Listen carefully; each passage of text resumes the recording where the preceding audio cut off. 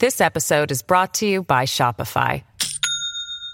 Do you have a point of sale system you can trust, or is it a real POS? You need Shopify for retail. From accepting payments to managing inventory, Shopify POS has everything you need to sell in person. Go to shopify.com/system, all lowercase, to take your retail business to the next level today. That's shopify.com/system. Is Liz Cheney's potential third-party presidential run the exception that proves the rule about third-party presidential runs? I'm Matt Robeson, Balance of Power Roundtable, part of the Beyond Politics podcast. Paul Hodes, Alicia Preston, our panel, one former Democratic U.S. congressman, you're still a Democrat. You still got that going. And Alicia Preston, former congressman. Our analyst, our consultant, our political consultant, our columnist. You are all things to all people. And hey, thanks to everybody who has been jumping on my call for leaving some ratings and reviews. We appreciate it. Our number of ratings has gone up. We still could use some reviews. If you're having trouble with that, we're having trouble with Apple, darn it, but please go to your podcast app. It's real simple to do. Just go to your podcast app, especially you got to be signed in on Apple Podcasts. Just scroll down below the episodes, and down at the very bottom, you'll see a place to tap for 5 stars, please, and a little pen symbol, and it'll say write a review. Just tap on that and just say some nice things. We'd appreciate it. It helps us out a ton. All right, let's talk Liz Cheney. She just floated the idea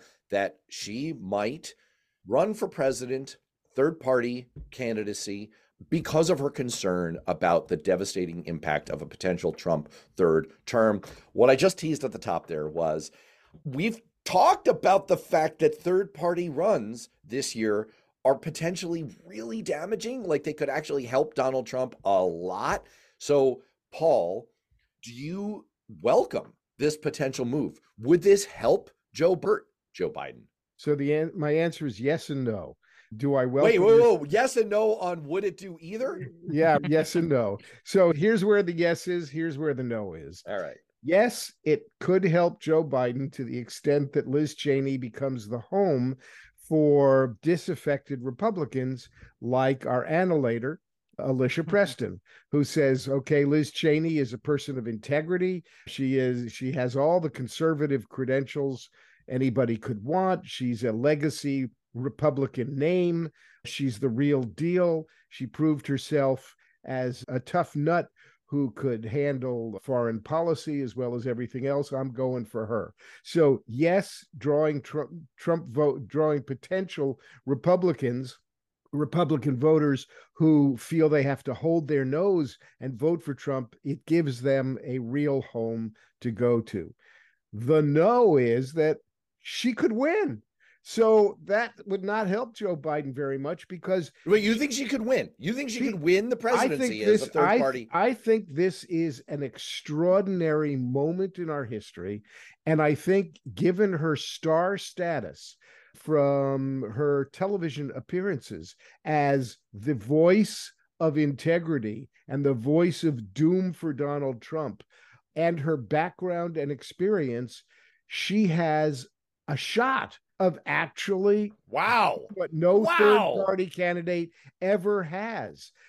Paul, I'm trying to figure out right now, are you being a podcast provocateur, or is this the devastating consequence of the decades-long campaign to legalize it? I'm concerned that it might be the latter. Okay, so I'm being a little bit tongue-in-cheek, but she would be a formidable force on the political landscape as a third-party candidate. In my view, she is a more attractive candidate than any third-party candidate That's damning with faint praise. Hold on. I got to say, against the field of Jill Stein, one of the most moronic human beings ever see Cornel West, who was just revealed is a financial catastrophe. And wow, what a history of two-timing romantic partners and divorces. Not to bring his personal life into this, but wait a second. And then RFK Jr., the conspiracy theorist. Right.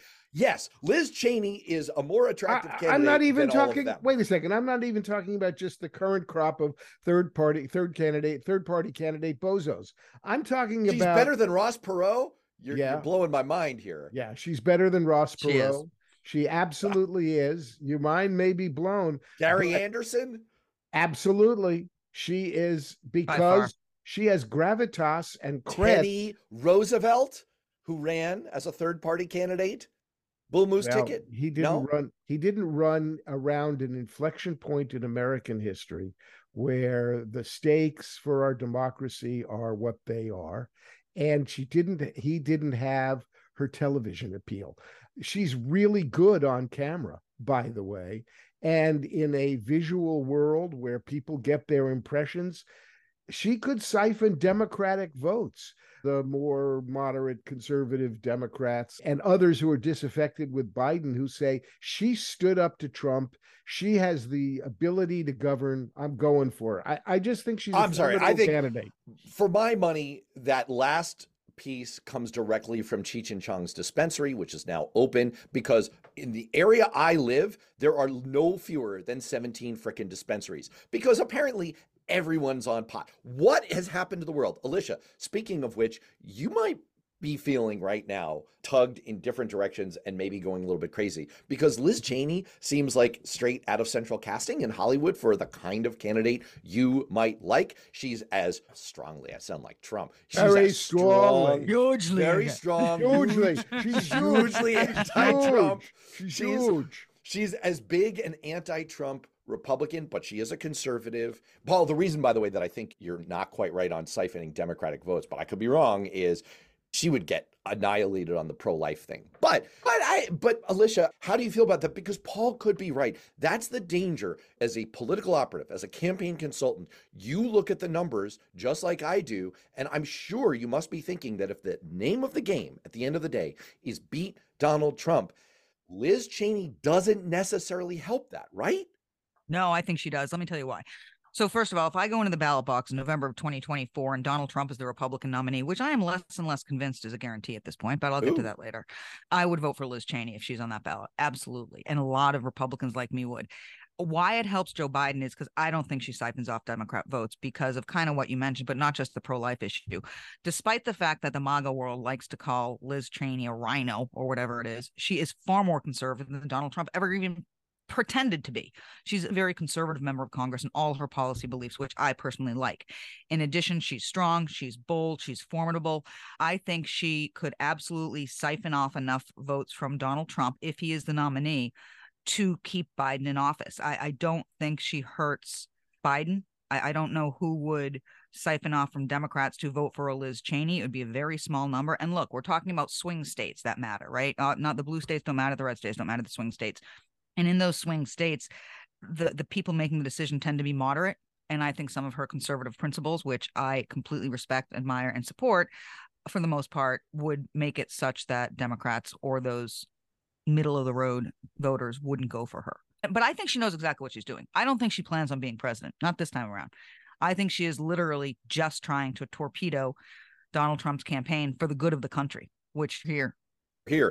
I am going to hope that she has the professional campaign team around her that will take a cold, calculating, hard look at the numbers and conclude that they will do this if and only if, that's a throw out to math nerds out there, this is the kind of thing that does exactly, proud of it, that does exactly what Alicia just said. If and only if, on the margin, she is taking way more from Donald Trump and helping. She's been very clear that her objective is to stop Trump. It's not necessarily mathematically clear that's always the case. Paul could be right. Alicia could be right. And so if you do this, Liz, our friend, be as confident as you possibly can be, because we are playing with fire here. And just, I don't want to turn this into a math exercise, but just to give a little bit more texture to that, what we're talking about is campaign professionals believe that there's maybe 6% up to maybe 9% of the American electorate that is still truly swing, that is truly potentially gettable by a candidate from either side. It's not a huge chunk, but it's that margin that makes the difference in these super close swing states, your Arizonas, your Wisconsins, your Georgias. And it was in those 3 states that the last election was decided by a collective margin of 40,000 votes. So what you have to think to yourself is, let's assume that's the starting point in 2024, that all things being equal, all things, that's where we're coming from. What happens to those 40,000 votes? My concern is that among them, you had some middle of the road voters who might have, if the only choice is Joe Biden, Donald Trump, might have been forced to conclude, I'm going with Biden and I'm holding my nose to do it. And a vote is a vote. And if Liz Cheney is the option, they will be Alicia on this in 2024. They will conclude like Alicia would conclude. And Alicia, I think the subtext, tell me if I'm wrong about this, but I think the subtext to what you just said is, you go into the voting booth in 2024 in November and Liz Cheney on the ballot, you're voting for her. If you see only realistic choices of Biden and Trump on the ballot, are you willing to say right now that you are going to cast a vote, gasp, for Joe Biden? I'm going to preface this so it's not taken out of context. Sorry to put you on the spot. You don't have to. I'll answer it. I'll answer it. I think Joe Biden is not a good president. I think he's too old for the presidency. I don't support a lot of his policies, including student debt relief, and I could go on and on. I do not think Joe Biden is a threat to democracy in America as we know it. I think Donald Trump is. So yes, if those were my only 2 choices and a third party isn't viable to matter in the decision-making, I would cast a vote for Joe Biden. And I think, thank you. I think that is a brilliant, concise summation of how many swing voters feel. And I'm not a swing voter. Let's not forget. And you're not a swing voter. Right. So you're not who keeps our Democratic political operative sistren and brethren up at night. Because on the margin, your decision is another vote for Trump or not another vote for Trump, or your decision matters less. Our concern is more for the people who are independent, who really truly do swing, or who might even be Democrats. Here's the thing. Might get siphoned off. So here's the thing. The reason I talked about the potential to siphon votes from Biden is because we talk about one issue voters.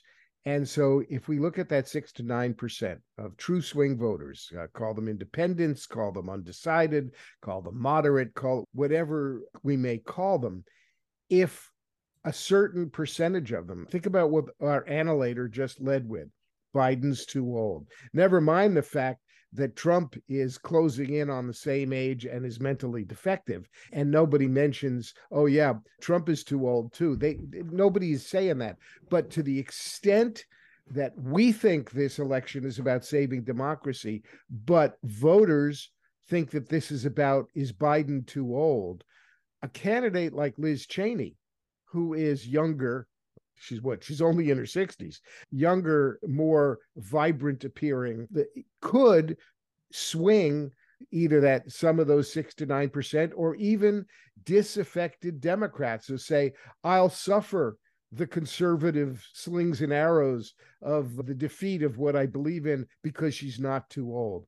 I'm just raising the possibility that issue, which is so prevalent now in the media and so much a topic of discussion, could give her a boost that we're not thinking about. Let's take a break. We'll be right back.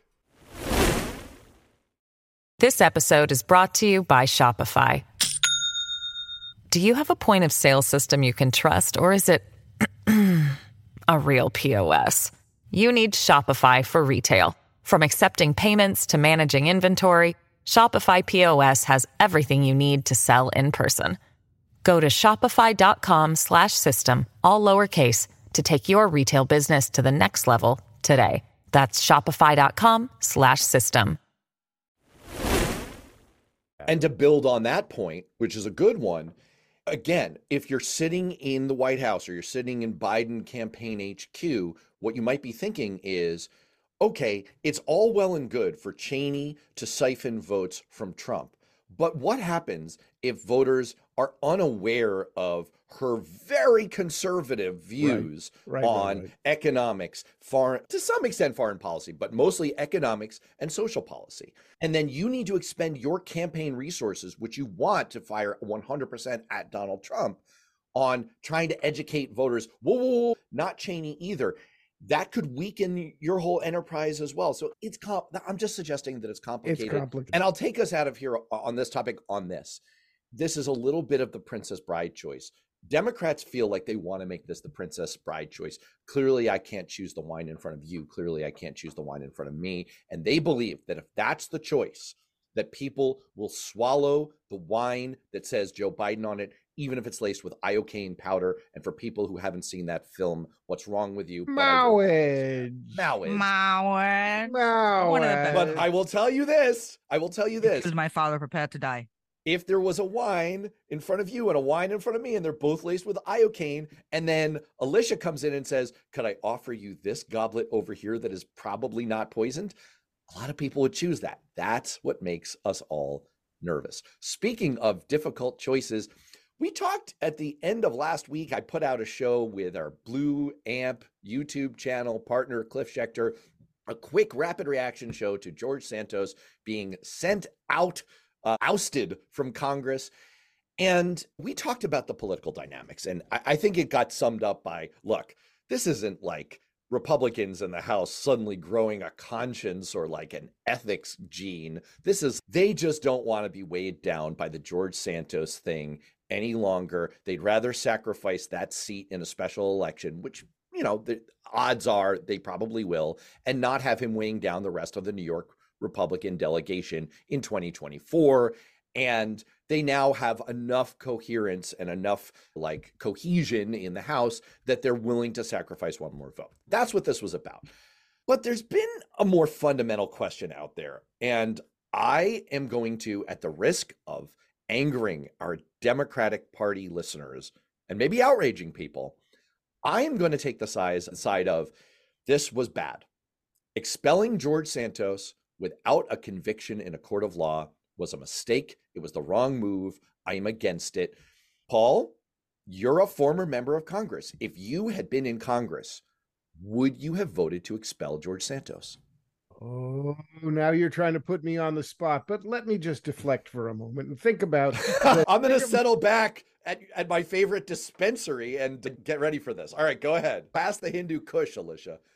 You're going to make me forget everything and just leave my get right to the point, man. The bong. So the point is, even the Republicans could not stomach a guy who, among other things, among all the cavalcade of hits and misdeeds, stole from a fellow member of his caucus. He stole from a Republican congressman and his mother and his wife. He took their credit card numbers and charged them for his campaign profligate, whatever he was doing with all that money. I think he got Botox. Didn't he get Botox? Yeah, he stole from a fellow member of Congress. So, conviction or no, that seems to be a bridge too far. When the fellow member of Congress gets up, basically it says, he stole from me.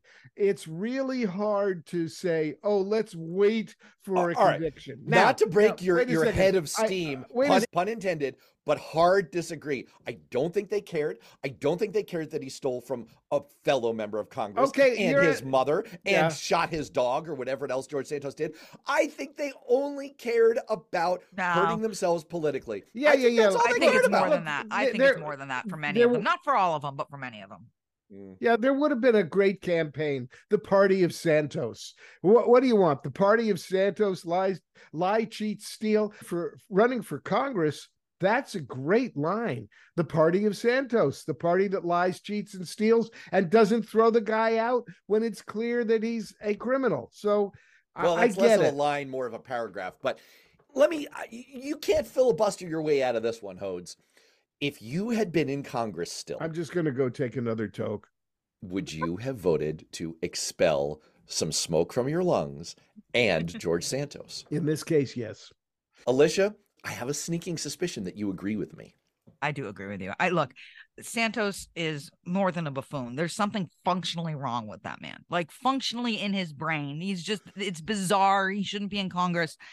But it's a dangerous precedent. And I think a couple weeks ago on the show, I was flipping about it. Yeah, get rid of him. I don't care. But as I actually paid attention and the history of when the last time expelling a House member was used, what it was used for, and learned that, I went, wait a minute, this is serious stuff. And it shouldn't be so easy to get rid of a member of Congress. They're allowed to.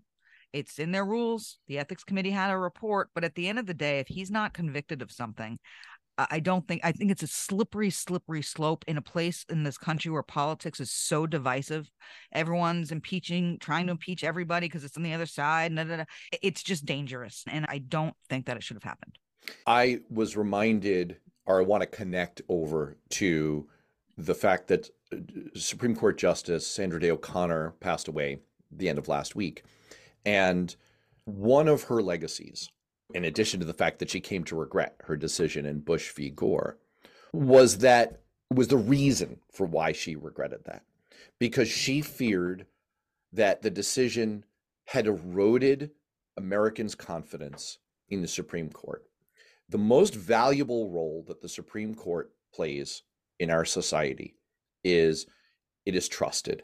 It reinforces an agreement, a social contract that we all have, that we are going to abide by the rule of law. That's why the three of us agree so passionately in this group about Donald Trump and him being held to account under the law.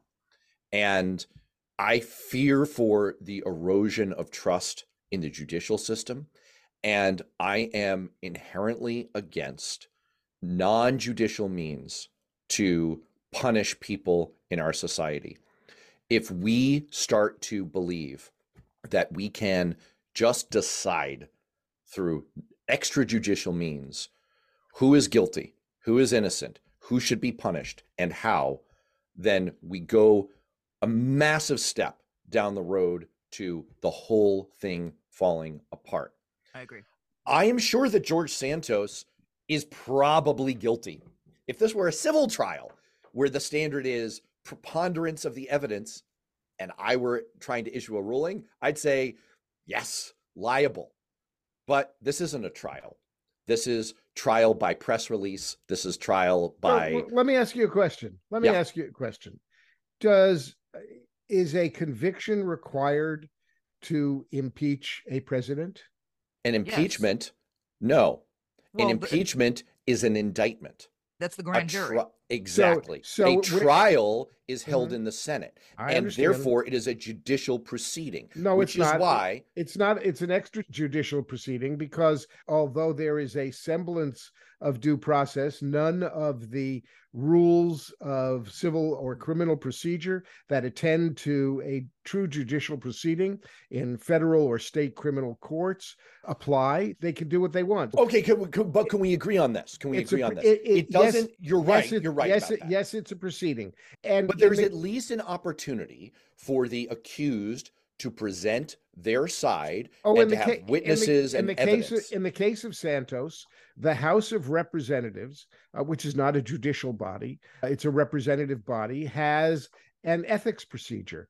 And the ethics procedure can be either cursory or it can be extensive. In this case, he was subject to an extensive investigation and process in the ethics committee. I confess, I don't know to what extent he participated, but I know that there was a significant ethics committee investigation, which, at least from the appearances and from what I can read, went far beyond the usual somewhat cursory ethics investigations that I am familiar with. They went in depth to the various accusations and concluded they concluded all the bad things about him, referred their findings to the Department of Justice for prosecution.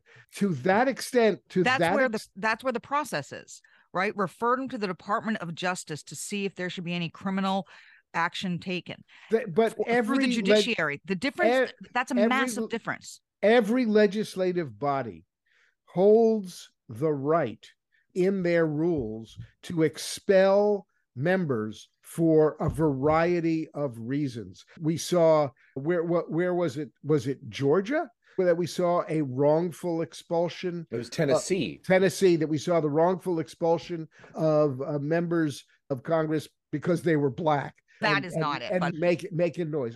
All I'm doing is citing. But it was for political reasons. It was political reasons. I'm citing examples of a legislative body which has a right to discipline its members in various ways.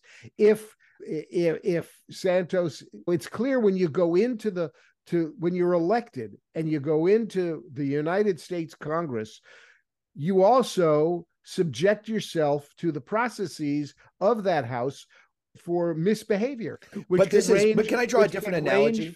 Which can range from censure to expulsion. Yeah, but here's the thing. This is just because they can doesn't mean they should. The U.S. House is doing an impeachment inquiry on Joe Biden, and they can do that. They have absolutely every right to do it. Should they? No, because it's wholly political. And I expect my Congress to be held to higher standards than just what they are allowed to do.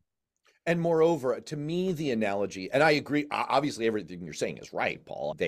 You can be subject to internal discipline. It's the same thing as if you go to work for a company. And when you sign your employment contract, you are subject to internal discipline.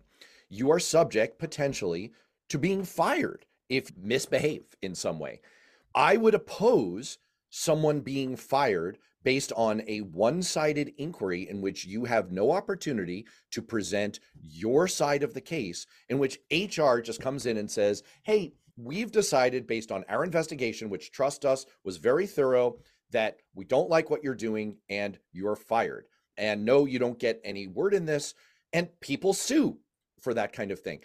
My point is, I am a judicial system purist. Do companies have the right to do that? Absolutely. And if someone is behaving really badly, can they fire people? Yes. But that's why you have wrongful firing lawsuits. And in this case, you're imposing a significant sanction against someone for allegations of significant wrongdoing, but nonetheless, they are still only allegations. To me, that is not only a bad move in itself, but a very dangerous precedent, because you raise the cases, the case of the Justins, the men and one woman who were expelled. Oh, I'm sorry, the woman, it's a long story, who were expelled in Tennessee. We are not that far removed at this point from the U.S. House of Representatives deciding, for whatever reason, including political reasons, to expel members of Congress. I am outraged at the comments of Pramila Jayapal the other day. Outraged. You can look them up. I don't even want to refer to them. They make me so angry, I don't even want to talk about them. I don't think she should be expelled because of them. And we are only a step removed from the House deciding to expel members for unpopular speech, for political stances, and for non-judicial reasons, and in a process that is not a judicial process. And I'm against that. Let's take a break. We'll be right back. And can I jump onto your analogy with the corporation firing somebody? Let us not forget the people that fired George Santos are not the people who hired him. And the people need to be given the right to fire him, unless he is convicted of a crime and it's before an election, and then that's a totally different story. But the people of his district in New York, citizens, elected George Santos, and it's another group of people that fired him. Now, we all agree that the one exception to this is Donald Trump, who should be launched out of a cannon into space. But that is a story for another time. Fair. Speaking of which, it's another time. Hey, a court decided that he can be held civilly liable for his actions on January 6th. Let's do a couple of rapid fire ones. Paul, you're our judicial expert here, former prosecutor, although I'm not sure I feel that way after your last answer. Big deal, little deal, or no deal? Donald Trump potentially civilly liable for his actions on Jan 6. Big deal, because the opinion relates to the issue of his immunity. He claimed basically blanket immunity because he was president. The ruling says, yeah, you were, but now you're not. And everybody can go, it's open season on Donald Trump. And that is a big deal. Alicia, I referenced earlier the passing of former Supreme Court Justice Sandra Day O'Connor. She was a trailblazer. She was a Republican, and she was a woman who broke a major glass ceiling. Any reflections or thoughts from you? Sandra Day O'Connor was put under the Supreme Court when I was just a kid, and it was a big deal for little girls everywhere. That's it. I did paper on her when I was in like the 8th grade, I think it was. You look at women like me nowadays. Look, I know there's sexism and misogyny around the world, but for the most part, we're treated equally. I certainly am. And it's because of people like Sandra Day O'Connor that we are. There were obviously things that I personally, I'll just weigh in on this one real quick. I know we're going rapid fire, but I'll just say that there were obviously rulings she gave that I personally disagreed with, but I have yet to find someone who didn't have a high level of respect for her as a professional, as a jurist, and who doesn't acknowledge the profound role she had as a role model. And she should be justly remembered for that and for that massive societal impact. Paul, let me give you a rapid fire one. I want to talk, you got into politics to oppose George W. Bush and to oppose the war in Iraq, which many Democrats feel was not only one of the great disasters of American history, potentially, but that it was potentially replete with war crimes committed by Americans. And they hold George W. Bush in complete disregard for that. And yet, it's undeniable that one of his greatest achievements, ranking up there with one of the great achievements of a president in the last 100 years, was his commitment to creating PEPFAR, the President's Emergency Plan for AIDS Relief, a bipartisan program that 20 years ago was started and has to date been credited with saving the lives of 20.1 million people, mostly in Africa, ensured 5.5 million babies were born HIV-free to mothers living with the virus, trained 340,000 healthcare workers to deliver HIV care, and supported 7 million orphans, vulnerable children, and their caregivers. This is the kind of accomplishment that people win Nobel Peace Prizes for. And now it is under threat. Our leaders can't even agree to continue this program, which has been so resoundingly bipartisan and so incredibly successful. Your thoughts? It's a good program. It should continue. And it's the template for dealing with other similar global crises. So sure, we can credit George Bish for that. As you said, Bish, B-I. I said Bish. You did. George Bush, Bush. We don't want to bash. On the Kush. We don't want to bash Bush. Don't give me that Kush anymore, you cushion. Listen, so we credit. My booby made a Kishka is what I'm trying to say. We credit the president for PEPFAR. And it's a sad day that the parties cannot get together to see the benefit, the global benefit, and the benefit to our national security from similar programs. Let's, Alicia, second to last rapid fire. There's been a raft of stories. I have a feeling that by this time next week or the week after, we may be focusing a lot on this, but it's crunch time if there's going to be any glimmer of a hope in the Republican presidential nomination process to have a candidate emerge who can beat Donald Trump. We're down to brass tacks here. So there is a big move afoot to push Chris Christie out. Doug Burgum is now officially out. Not that matters. And Ron DeSantis, there are a ton of stories about how he's circling the drain, and the signs are out there. The pro-DeSantis super PAC fired all of its top officials. People are increasingly inside the DeSantis campaign saying it's over. Quote, it's a dumpster fire, according to one person close to DeSantis. Do you think this is going to be successful, getting all these other candidates out and apparently trying to coalesce around Nikki Haley as the Stop Trump candidate? I don't think DeSantis will go anywhere. I'm informed that Chris Christie is not leaving before the New Hampshire primary. I think that's unfortunate. I have nothing against Chris Christie. He was a good governor. He's been very bold and vocal in his positions on Donald Trump and, what that means for America, but he's not going to win. He doesn't have a chance of winning. There is no path to victory, Chris Christie. Governor, thank you for your service. Get out. We need to coalesce behind somebody. I don't know if it's going to work in Iowa, but I can tell you in New Hampshire, in addition to Americans for Prosperity, putting their boots on the ground and all their efforts behind Nikki Haley in New Hampshire, it was announced yesterday, a group of millionaires and billionaires have gotten together to run a targeted independent campaign for Nikki Haley, which is vital because if you guys have heard me for the last 6 months, I've been complaining on this program and others, no one's targeting independents. There are 30% Democrats in New Hampshire, 30% Republicans in New Hampshire, 40% independents who have no reason to pull a Democratic ballot and can pull a Republican on that way. if Nikki Haley can get 20% of Republicans and 70% of independents who vote, she can beat Donald Trump. She doesn't have to. She can come on a very strong second rocket out of here. But the math is the math. And if people coalesce behind her, then, and there's fewer people on the ballot, then she can actually beat Donald Trump. And that should be the goal for everybody who cares about this country. By the way, for attentive listeners, you may have noted in there that Alicia made a teeny tiny bit of news. She is very well sourced in New Hampshire Republican circles. And so the understanding that Chris Christie is not planning to get out before the New Hampshire primary is a big deal. So we will keep our eyes on that. All right, let's get out on a fun one. This is an under the radar story. And I want to raise it just because I don't think most people realize how much it matters.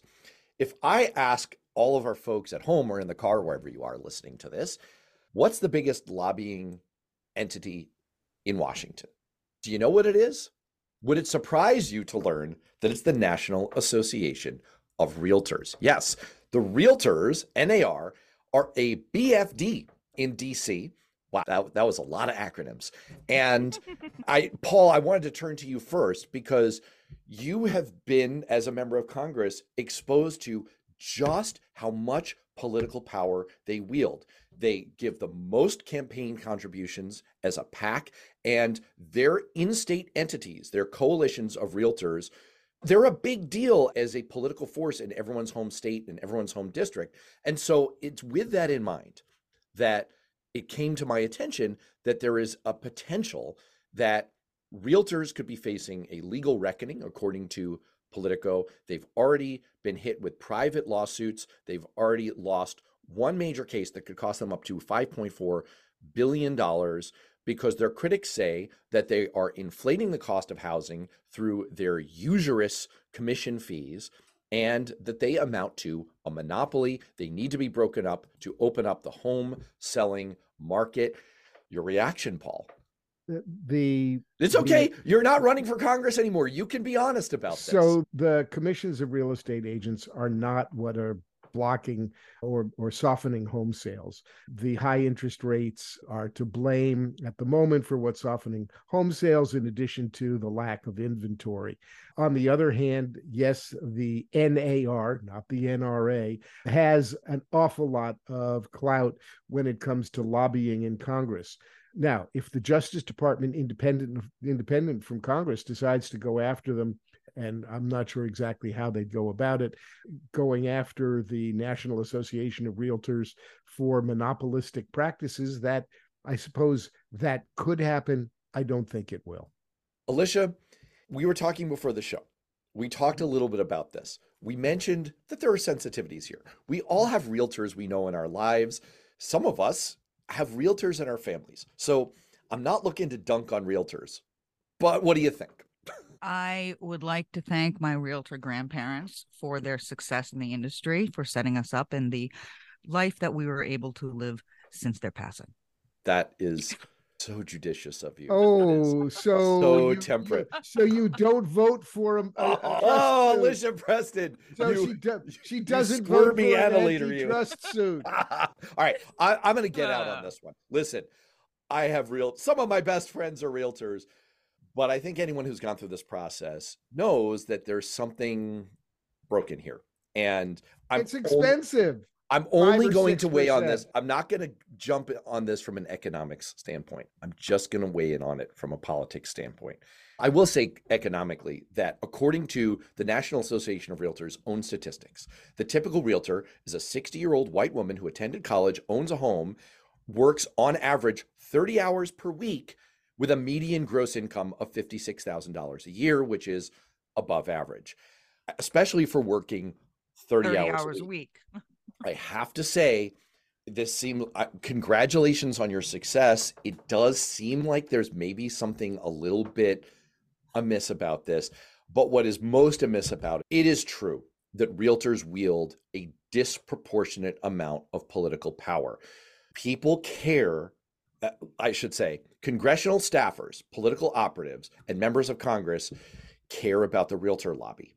There are decisions that are heavily influenced because of the realtor lobby. And it's because of that two-pronged attack that they have gobs of money for political donations in Washington, and they have politically engaged members who are out in their communities and are well networked and well organized back home, and running afoul of your local realtors is not a great idea as a politician. And this matters, and I am against any group having that amount of accreted power in our system. And on that note, wow, that was a lot of grab bag issues. We got to get out of here. All right, we're all going to go relax with our favorite relaxing agent. And for Paul and Alicia, I'm Matt. We will see you next time.